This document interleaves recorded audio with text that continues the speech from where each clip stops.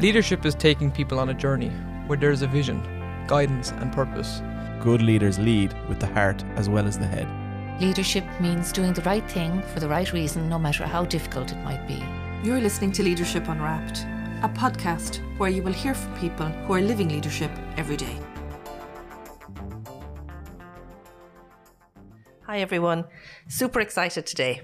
Our guest is Catherine McNamara. We're old friends and we've known each other a very long time. We've had a long professional journey together, so I'm super delighted that Catherine has said yes and that she'll talk to us, because I think you're going to find what she has to say really interesting. Catherine works as Deputy Head Teacher in Midlands Prison in Portlaoise. She's been a keen advocate for the promotion of health in prisons, having researched and published in this field, and her work is definitely worth checking out. As well as holding an incredibly busy role, Catherine also teaches history and sociology, and she's deeply passionate about supporting her students' learning. She's a very proud Limerick woman, and us Kerry people will not hold that against her for our conversation today. So you're super welcome. Oh, thank you so much for having me. And here I am in this corner filled with, I'd say, healthy self-doubt. That's what we're going to do. But yeah, sure. Look, it's all part of the journey. So. Yes, so are we, if that's any consolation. Yeah, absolutely. A cup of tea will solve everything. Let's just have our tea and chat. So thank you so much for being here.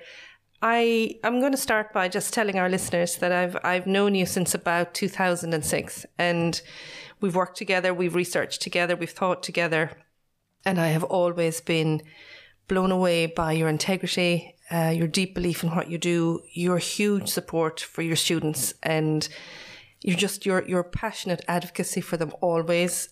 I come away from every time I speak to you inspired. So I just want to start from that place and say how wonderful it is that our listeners are going to hear a little bit of that today. Thank you very much. Okay, so maybe start by telling us how you got into this role. How did you end up teaching in Portlaoise? So I suppose the long and the short of it is that I applied for a job, and I don't mean that in any sort of a flippant way. I didn't realise when I applied for the job that the job was in the Midlands prison. And I think I remember reading the advertisement and it just said teacher of history and sociology for maternity leave. And while I knew it probably wasn't, a secondary school, I knew it was probably some sort of alternative education environment. I did not realise that it was the prison. I actually didn't realise that it was a job in the prison I was going for until I was actually going for the job, going for the interview for the job, I should say. And that was, I went for the interview full of, hope and I'm just qualified and I'm going to change the world with my new methodologies.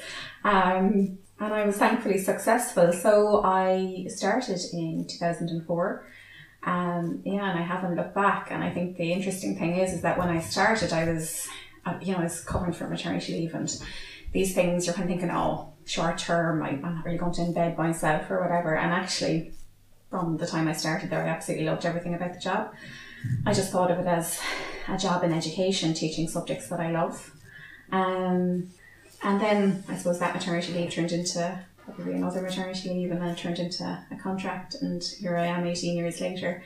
And I probably wouldn't change any of it. I don't ever see myself doing anything different or wanting to do anything different. Yeah. You started with a degree in UL in history and sociology? Yeah, so my degree in history and sociology, I absolutely loved doing that degree. And thankfully I had very supportive parents as well who just were like, yeah, sure, just do something that you love doing. And I always loved history.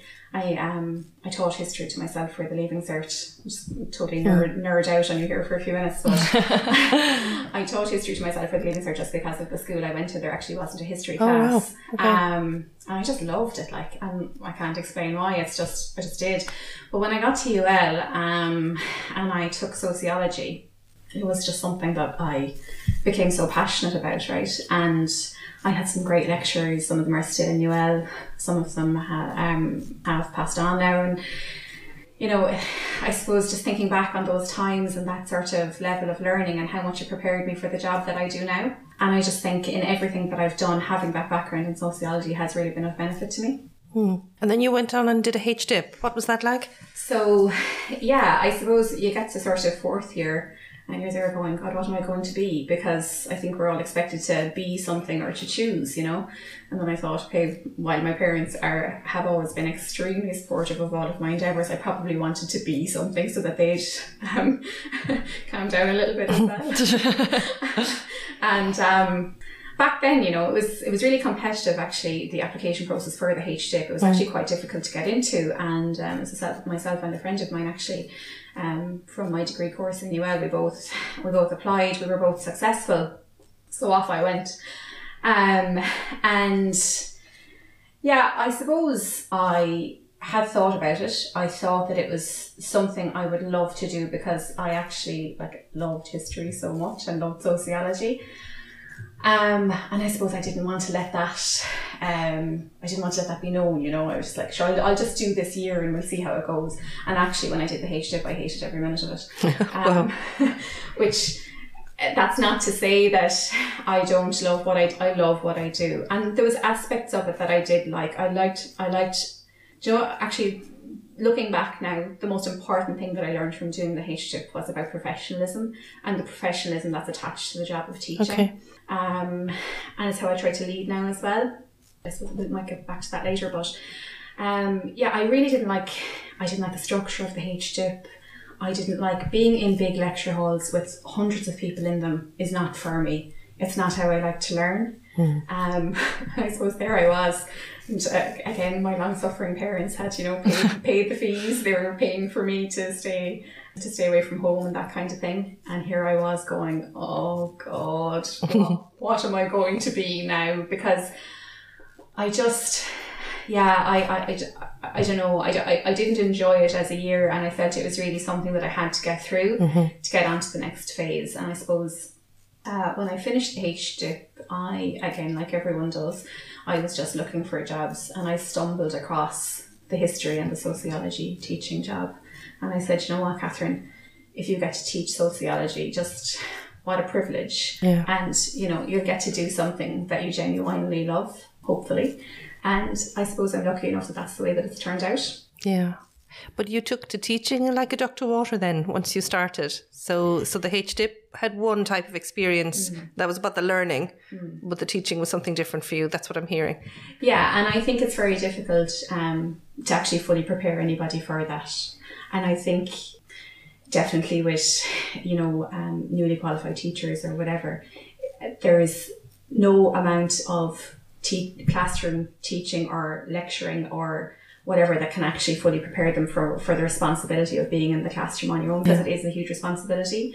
I mean, I teach adults, and I always have, but I think from junior infants right up to whatever age adult or whatever that you're teaching, the responsibility of being the teacher is huge. Yeah.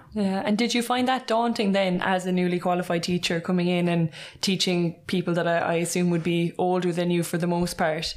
Yes, I did. Some of them were similar age to me, some of them were a good bit older. And here I was from my very nicely comfortable middle class-ish upbringing, where I had, you know, the opportunity of good schools and the opportunity of third level education, lovely supportive parents and family, and just sort of, you know, going into the prison setting, which is essentially the opposite of that. And many of the people that I meet every day have experienced marginalisation and social exclusion, and their path in education hasn't been straightforward, and they haven't had the positive experiences that I've had with education. So I think that was always really evident to me from day one. And I think when I talk about the responsibility of teaching, no matter what age, I think there's a greater responsibility attached to people who have had such negative experiences with education in the past. And I really feel that in my core, you know, that it's one of those, it's the kind of job where, like, the people that I teach deserve the best of me, and they deserve the highest standard of education that I can give them. Because I don't know, I've been thinking about it, I've had many years to think about it. I do think that maybe for the first time in many people's lives, education in prison provides people with a level playing field. It might be their first experience of equality in the education system. And I think then again, when I talk about the responsibility of teaching, that's really what I'm talking about. So you can have people that had just real negative experiences, did not enjoy school for any number of reasons, and you find them in your classroom. And basically all I wanted to do, and all I still want to do, is make the experience a positive one for them, meet them at the level of engagement that they're at, and see if we can't help something to grow. Yeah. You always speak about, in your role, needing to have a natural curiosity about people and needing to like people. You've always said that's a very important part of being an educator in the prison setting. Do you want to chat to that a bit? Yeah, so I suppose it goes back to maybe, I attribute it to my background in sociology, really, about having that curiosity about people, about groups, about how society works, about how we all sort of are here, but we're all muddling along together, and we're all sort of in our own little world, but actually we're in the world together. If that makes it does. Confused sense. And I really think I feel this for teaching in a general way as well, that you have to like people, right? Like, I think it's going to be a struggle for you if you don't like people, if you don't like being in that arena. So I think wanting to know what makes people tick, and wanting to be involved at that level, because I think sometimes, in the classroom, and we're very busy, we're working towards a goal or whatever, any kind of conversations can actually emerge, and I think it's to sort of want to get to know people, want to know what makes them tick, because I think ultimately that feeds into how people learn as well. I think sometimes our ideas around how people learn and the structure of our education system, it's very prescriptive, and I think it's really important to make space for different styles of learning. But in order to tap into that, I think you have to want to know people. Yeah, one of the things that's always struck me over my career of teaching is when I've worked with not a lot of teachers like this, but some every now and again, who really don't like kids or don't like teaching that much. And I've always felt that for the children in those classrooms, there's something really wrong in that atmosphere, because you pick it up. It's, it just goes into your skin. You just absorb it when somebody isn't really present with you or doesn't really like what they're doing. And I just can't bend my head around why people do that work when they don't feel connected to it. And it's the wrong place to be for me, I would think. So I agree with you completely. I think probably one of the most important parts of our job is that connection, right? And having, again, sort of wanting to be around people, and sometimes, right, you're tired, you've got stuff going on, or whatever, like, oh my god, I literally cannot have another conversation. But actually, to, I suppose, give of yourself, right, to give your time, to give your empathy, and to give your kindness. I think that's sort of our superpower as teachers, really, and just to be able to do that. I think that's so important. I think as well, before I met you, you could have the assumption that do your students want to learn? But you have never doubted for a second that your students want to learn. And you seem to be very met with enthusiastic people who want to volunteer, who want to do things, who want to broaden their horizons. Did that surprise you? No, it didn't surprise me. And again, I suppose when my first day, I remember my first day really clearly. I remember what I was wearing, and probably put a lot of thought into that. But no, I was struck by how vibrant the school was, right? And I suppose there was part of me that didn't really know what to expect. And I think that now I'm very conscious with the new teachers as well, of just sort of, how do you explain this to them, right? Because it's probably different than the idea that people have in their heads. And I suppose, I think as well, in a general way, there may be people listening to this, and to speak about education and the positivity of education in prisons can be quite jarring for people, right? Because I think without any form of judgment, if your attitude to crime and punishment is sort of lock them up and throw away the key and just hope for the best, like you're probably not going to be in tune with what I have to say about it, and that's fine. But I suppose, again, I will go back to what I said previously. I think when you, in whatever setting, when you teach people that have experienced marginalisation, and social exclusion, again, you have to be on top of your game, and they deserve the best, right? And I think the reason that they deserve the highest standard of education that you can afford them is because generally in their lives they haven't had the opportunity to sort of, I suppose, increase their social capital or their human capital or whatever. They haven't had people to advocate for them. They haven't had the connection that we know as teachers is so important. They've never been able to have the experience of somebody displaying empathy towards them. And any of those things, like even the trusting kind of rapport that you can develop in the classroom. And I think that that's why it's so important. So their interest in education is not surprising to me, you know. Probably, if anything does surprise me, it's how much they want to take it all in, right? And it's like, even not to put limits on them, because there really doesn't have to be limits with education, but I think it's more to slow the pace down. You don't have to do it all now. And I think that's probably the surprising thing about the job, is how much that they would actually want to do and how much you can do with them. We had a conversation with Nicky Blum a few weeks ago. He was talking about empathy, and it's resonating really well with what you were saying. And he talked about empathy not only being about the heart, that connection, but also that intellectual piece, that curiosity about the other and learning about the other. And he bound them together in a way that I hadn't heard somebody talk about before, and you're kind of saying the same thing, which I find really interesting. Yeah, and I think it's important for us as teachers to actually be able to tap into that. Like, it's okay to really love your job, and it's okay to want to do your job with the whole lot of yourself, right? And I mean, it's also okay that if that's not what you want to do, that's fine.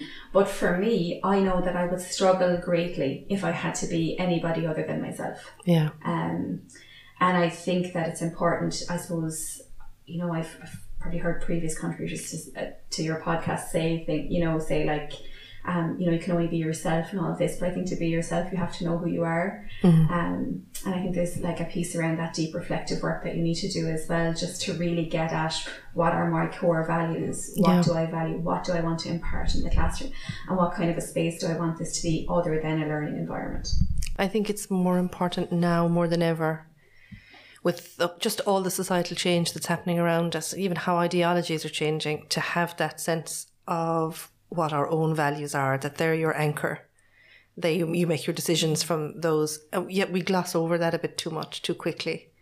I think as well, when like we talk about knowing each other and having that space for reflection, I think it's important to note as well that it's okay that that's not something you can just do once and you have all the answers. Do you know, like, depending on the experiences that you have in life, the jobs that you work at, all those different things are going to impact that. And I think it's also okay to acknowledge that, right, I have spent some time actively reflecting on who I am and the values I bring to the classroom, but it's okay if that changes next year or even next month, as long as you continue to bring your full self with you, as you've said there. Yeah, I definitely agree. And I think as well, maybe that it's something, definitely in my experience of the HDIP, which was many years ago, and I know that things have changed now. There was never an emphasis on like knowing who you are and knowing the kind of teacher that you want to be. There was never that emphasis there. Yeah. So I suppose most of that work has come for me through just like postgraduate studies and other things that I've done since, you know. And I suppose that's what I suppose I really, when I'm thinking about education, I'm thinking always about what am I bringing to the table here, you know, and am I staying true to myself and true to my own values. So can we move on to health promotion? Because you love it. I just need to start by saying that. I think health in prisons can be very contested. It can be a bit of a flashpoint for some of the reasons you mentioned earlier. Some people would have a view we shouldn't be investing in that, you know, it's an incarceration piece. Others would have the view similar to your own, that there haven't always been the same opportunity for health and for health gain from people that actually are now in prison. So you've been very strong in your writing about making that case and using that voice. What drives you to be interested in this piece for your work? So when I found health promotion, was when we met Patricia, and you might have had a small part to play in it, but so it was back in 2006, and I suppose the first thing I want to say is it had been a time of huge personal sort of turmoil for me, and just experiencing just a very devastating loss. And I do what I always do, which is I turn to education, because I just think helps you to, I suppose, focus your attentions on other things. So when I started learning, or when I started on the grad dip in health promotion in UL in 2006, as I've said, and like immediately I loved it. I think it's the sociology background as well. I think you have to bring all of your curiosity and your wanting to know about people and about life and about structures and how things work. And how things change and how change is a process, and I just love the whole thing. Yeah. And I suppose then I distinctly remember the day when I figured out that I was really passionate about health in prisons.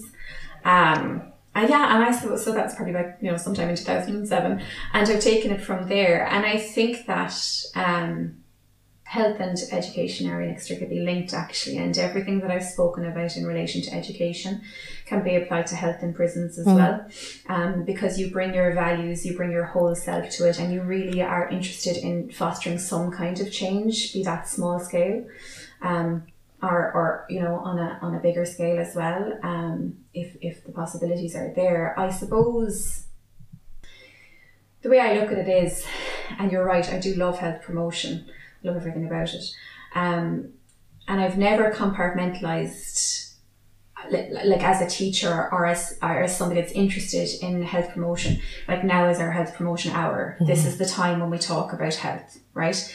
So from the time that I discovered health promotion and health education, I've kind of woven that into who I am as a teacher and who I am as in the classroom. I refer to history and sociology always as the talky subjects. So I mean, when you're talking about life and you're talking about people and you're talking about society, issues are going to emerge. And I suppose what health promotion has given me is the grounding and being able to, I suppose, trust myself to discuss those issues, right? And know that I don't have all the answers, but I can at least start the conversation. So I suppose, like, inspired by really that model around brief interventions or whatever, which is used around smoking cessation and things like that. When I see, or if I've ever encountered an opportunity in the classroom where I can have a conversation that might be around health, or might be around somebody contemplating making some kind of change, how can I encourage that, and how can I still, get the work done in school, but also be there to sort of support in another way. There is a pastoral element to our job, definitely. And I would never be the kind of girl that would shy away from a good, healthy conversation about health or health promotion, And I suppose that's who I am as a teacher, right? That's who I am actually as a person, We should have these conversations. Education is transformative, and part of that transformation is transforming your whole being, and that can, I suppose, be your physical health, your emotional health, anything like that. And I suppose that led me then into the research work. Yeah. And again, prisons are not easy places to conduct research at times. There's certain, organisational barriers that I encountered.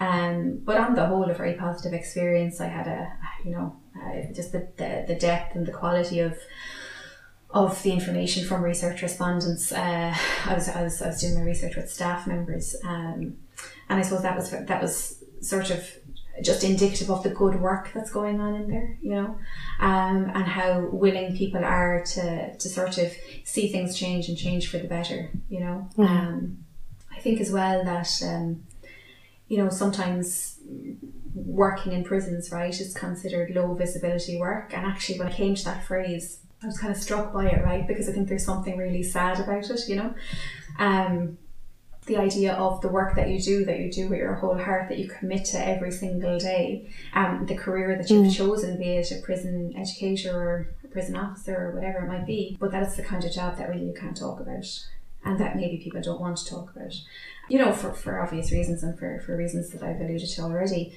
And actually how I came to put words around that concept, right, like I've always thought it, and I just never had the words for it, but I actually I was doing a piece of research a few years ago. I was just writing about, I think, leadership and reflection and vicarious trauma and sort of just things like that I've, that kind of I was on that buzz at the time. And I read a piece of research that a former prison governor had done, that he was kind enough to share with me. Yeah, okay. And And he described it as that sort of as low visibility work. And when I read that, I was like, yeah, that's actually what I've been wanting to say. And I think maybe there's a huge amount of positive, good work happening in prisons all over the country every day.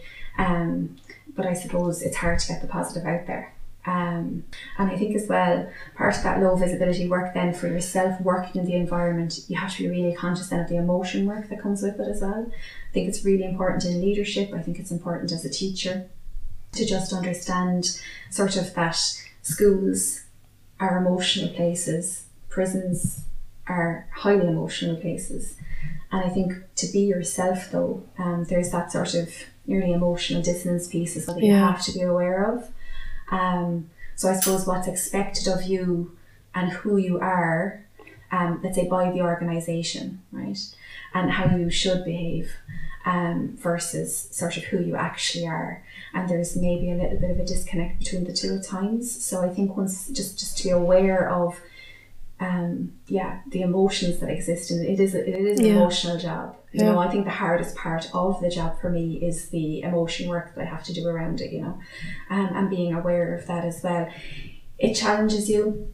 Definitely in the past it's really challenged my resilience. You know, I spoke about my parents and just the massive support that they have been to me my entire life. My dad is now deceased, but I know that I had his 100% support all of the time. But again, I was able to, they were great mentors, my parents were really, you know, and I was able to model resilience, I suppose, from them, you know, because they were two really resilient people, but just some challenges that they had down through the years. I think there was a time when I suppose I wasn't reflecting maybe on myself. I was just in there doing the teaching, you know, and I wasn't reflecting, I wasn't thinking about it, but I could feel my resilience resources kind of dropping, you know. And that's when I really started to have a conversation with myself about how I was feeling, and was it the job or was it other issues that were going on or whatever. And I think the challenge then with around your own resilience and realising that maybe you're not as resilient as you were is really like changing but staying the same, I suppose, is the idea of it, isn't it? That you know that you have to make small changes to make things more manageable for yourself, but also at your heart you want to be that same person that you always were. So I think you know, I suppose prisons can be quite difficult environments, you know. But I think again, it's okay to actually be yourself, and I think be there with your whole heart and your whole self. I think that's the important thing. I guess all that takes time too, though, doesn't it? Because when you are newly qualified, whatever job it is, you're starting a new job and you have all of these challenges coming at you for just trying to find your feet and figure out a routine. It's easy to kind of put all your time into that, and then I suppose it does take time for you to say, hang on a minute, is everything aligning here? Am I who I want to be within this role? But I think it's understandable too that doesn't always happen straight away.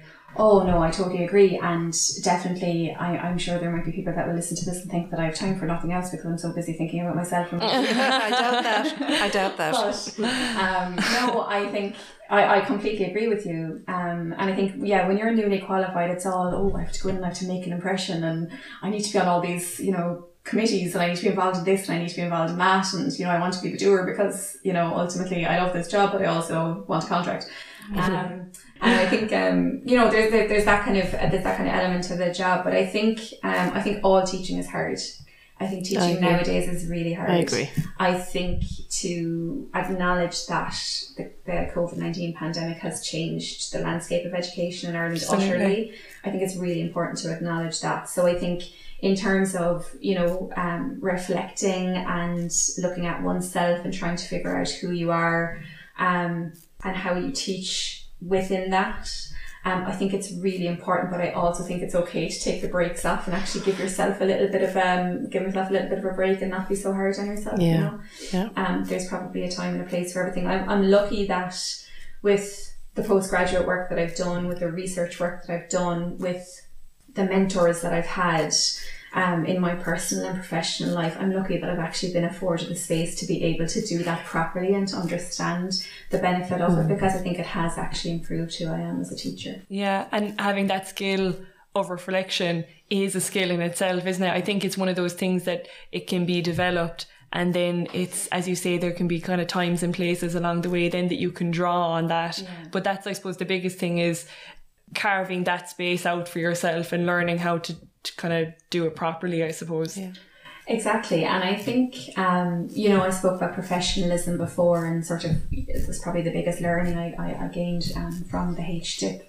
But I think to be able to, what reflection and what being able to look at yourself, your role, your decisions, what that actually does for you is it kind of provides you with a professional self-understanding, right? But also a kind of a personal self-trust, I think, as well. And for me, when you get to the point where, as you were saying, Eva, like it is really a skill. But when you get to the point where you're able to sort of reflect as you go along, so while you're in it, you're reflecting, I think when you get to that point, that to me, sort of like the epitome of professionalism, really, that your decisions are aligning with your values and you're confident around those as well. And I suppose, definitely in my teaching work in prisons, and as you know, I've done a small bit of teaching at third level as well, I would always use reflection as an assessment mechanism, right? Because I think we very often don't know how to do it because we don't give ourselves the time to stop and do it and to really get in touch with ourselves and our feelings and our values and all that good core work that we need to do. And I don't think it's a skill that you can necessarily teach people. I definitely think that you can encourage it and maybe model it and demonstrate it. But I think it's so necessary for all teachers nowadays. And I think one of the pieces around reflection is that people often dismiss it as, you just, you reflect, you think about what happened and you say, okay, I'll do that differently the next time, and you move on. But meaningful reflection, where you're actually saying, am I keeping with my values here? Is this integrity when I made that decision? Should I have made that decision? And if the answer is no, having the courage to go back and say, actually, we need to go back and revisit that one, because on reflection, I think, that's what it really means to me. It's not just simply I just think about what I did and I lightly think, I can do that better, and I move on. But it actually, I connect it with, okay, these are the pieces that drive my decision making. This is how I want to be in the world. These are my values. Was that in keeping with that? Yeah. And the reality is we're human beings. It's not always. So we have to be open to the good as well as the areas of improvement. We won't call them bad things, but we'll say areas of improvement. When we get it wrong as much as we get it right. We're human beings, I think. That's the piece to think about. I think it just really requires honesty as well, doesn't it? Because if you are asked to reflect for the purpose of, an assignment or something like that, or even if you're trying to build that practice within your daily or weekly practice of teaching, I think it can be easy to just pinpoint something that you kind of notice straight away and say, yeah, maybe I'll do that differently next time. But it's about really being honest with yourself about your values and the needs of those within your classroom, and then evaluating and being able to say to yourself, yeah, I did do something wrong there and I do need to rectify it for the next time. So I think that's what's really important about it. Or even just being able to read in a student's eyes. You can read when you're talking to somebody, when you say something and it jars. And just to be able to be confident enough to just go in and figure out why it's jarring, being able to, so that's the reflection in action piece that you've talked about, that you just become aware of it and you say, okay, I need to look at that. I need to think about that, because I have a worry that we have almost like, McDonald's reflection in initial teacher education. It's like everything is reflection. You reflect on every lesson plan, you reflect on every class you teach, you reflect. And I think it's putting people off. So there's a piece where we need to reclaim that more meaningful piece, because it's what sustains us in our work and stops us getting burnt out. And I agree on that. It's just my thing. I agree with you. And I think that the first time I would ever have been really encouraged and pushed to reflect was doing the graduate diploma in health promotion. And you were always such a keen advocate of it. And there were days, there was a small group of us, but it was such a lovely group. It was such a lovely group. It was such a positive experience from start to finish. But there was days that were difficult because you really had to go into the inner workings of yourself and pull it out and be able to even verbalize that, So it's not an easy thing to do. And I do agree that putting a little label and go, okay, no more so than now is the time for the health, now is the time for the reflection. No. It doesn't work, but I think what we could possibly encourage in teacher education would be just an openness to exploration of it. I think that's probably I think my thinking on it anyway, you know, that just be open to it, because like me, you could find out that like it's the thing that you want to do because you want to get in touch with yourself. And I mean, I have to say, like, I'm not an accidental leader, right? Like I don't perceive that I am. I didn't fall into this job by accident. I actively wanted it. I worked really hard to get it. I filled out the application form. I filled out many application forms, but actually when you're filling out those forms and they are lengthy, you have to kind of really tap into what is important to you about education. And I suppose having the ability then to be able to reflect on oneself was probably crucial for me to be able to make the step into a leadership role in the school. When you talk about not being an accidental leader, like we choose this, it's sometimes we want it, but we don't always think about the implications of wanting it, and we're in it, and then we think, okay, I've got it now, what do I do with this? So, but you often talk about coming at it then with a whole person, with a whole heart, and being really present. And do you want to say a little bit about that? Because you've talked a good bit about that in the past. Yeah, I mean, as I've said, right, I wanted the job. I worked really hard for it, and like anybody else, you know, I've had disappointments. I've had things that haven't quite worked out for me, and you kind of have to pick yourself up a little bit, because that really gets at your nearly shame or your self-blame sort of inner, you're terrible at everything kind of, you know, self-talk that we all probably engage in from time to time. And I suppose this time, I worked really hard. I really wanted the role. I felt I was ready for it. I had spent many years with an AP2 post or whatever, so I suppose I had been in and around sort of, you know, the leadership workings of the school or whatever. So I really focused a lot of my attention on getting it.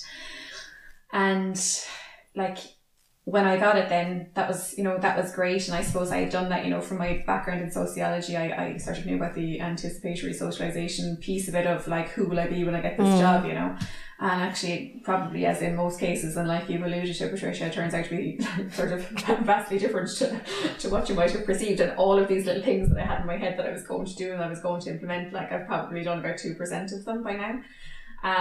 But that's okay, right? Because it's all part of the journey. And I suppose as well, there's sort of a slight luxury for me being the deputy head, because I have a very strong head teacher to support me that I can fall back on. There's a 3-person kind of senior leadership team in our school, and they are vastly more experienced than me, and I enjoy that, right? So I can have my little, as I refer to it, like my adventure in self-growth here, you know, because I know that like at the moment the buck does not stop with me, you know, so it's kind of great to have that support and to have that sort of mentoring relationship with them as well. But yeah, I think wanting it and getting it are two very different things, right? But also approaching it with being yourself and really having that deep understanding that yourself is good enough, you know, knowing yourself, being able to be yourself, but also being able to tap into the values. I could not be in that setting and be anybody other than myself. It would be too hard for me. So everybody that knows me knows I'm a real heart on my sleeve kind of a girl anyway, you know, and if anything good can come from the pandemic, it's the wearing of face masks for me, because you could only see my eyes, like it kind of hides a multitude, because everything is always written on my face. Generally, it's probably I've been told it's one of my worst flaws, but I don't view it as a flaw. No, I think probably it's one of the things that makes people feel safe too, because you know where you stand with somebody, and I think there's something really important in that. Yeah, I mean, to me, right, my view on prison education is it's transformative, right? Like I'll hang my hat on that one. That's fine, right? And that how I go about doing it, it's fine. It's the same as being in every other school, right? But to know myself, the one thing that is so important to me is integrity. And I suppose integrity, saying it is one thing, but actually being able to do it and to teach that way and be able to lead that way as well, I think is really important. I think in your core, doing the right thing when nobody is looking, and it goes back to the low visibility piece of the work as well. Nobody is looking, Nobody wants to look maybe at times either, but knowing that you're really striving to do what is right when literally nobody out there really cares whether you do the right thing or not. And that might sound negative, and I don't mean it to be negative. Like, prison education is extremely important. There's over 250 extremely dedicated prison educators in this country, but we do work in a space where I think we're probably marginalised ourselves in terms of mainstream education, right? And that integrity piece then is so important to me. I think it's so important to model that for our students as well, and that when people are talking to you or asking you for something or whatever, that they know that you are going to actually do the right thing. And I think then when you get to that point where you're, again, I probably said it previously, but when your decisions align with your values, like, that's professionalism to you. Yeah. So if I were to ask you, and I mean, this is a curveball question, but so now working in this setting and knowing that some of your students, their access to education prior to this wasn't optimal, or maybe their experiences in education weren't optimal either, and that's the reality. What would you say to teachers? Is there any one gem or pearl of wisdom that you think you could say now that you are in a different setting in education but doing the same work? What would you say? That is a curveball. I know, sorry. It just hit me, but I just thought, oh my God, it's just a great opportunity. I love them. Yeah, okay, so I suppose there's a couple of things I would say. In the first instance, I would say be open to it, right? And I think the second thing I would say is that just, and it's like, goes back to the old saying, like, never judge a book by its cover. Yeah. Right? Because, we do this, we're naturally judgmental, like we're people in the world, like that's what happens. We have all of our norms and our values and our little intricacies or whatever. But I think it's important to meet people where they're at and accept them for who they are. And I think for me, the crucial thing is in prison education, but probably in education in general, is to just stay open to people, right? and to probably give of yourself, because when you give of yourself, you get copious amounts in return. Yeah, thank you. I think that's a fantastic insight and maybe a good place to stop our chat. I just want to again say, and I think all our listeners are going to hear this from you, it's your passion, your belief, your value system, how you are in the world. It's just such a privilege to know you. And I think the prison education system is very blessed to have you in their ranks. So I look forward to chatting to you again soon. Thank you, Patricia, and thank you, Niamh.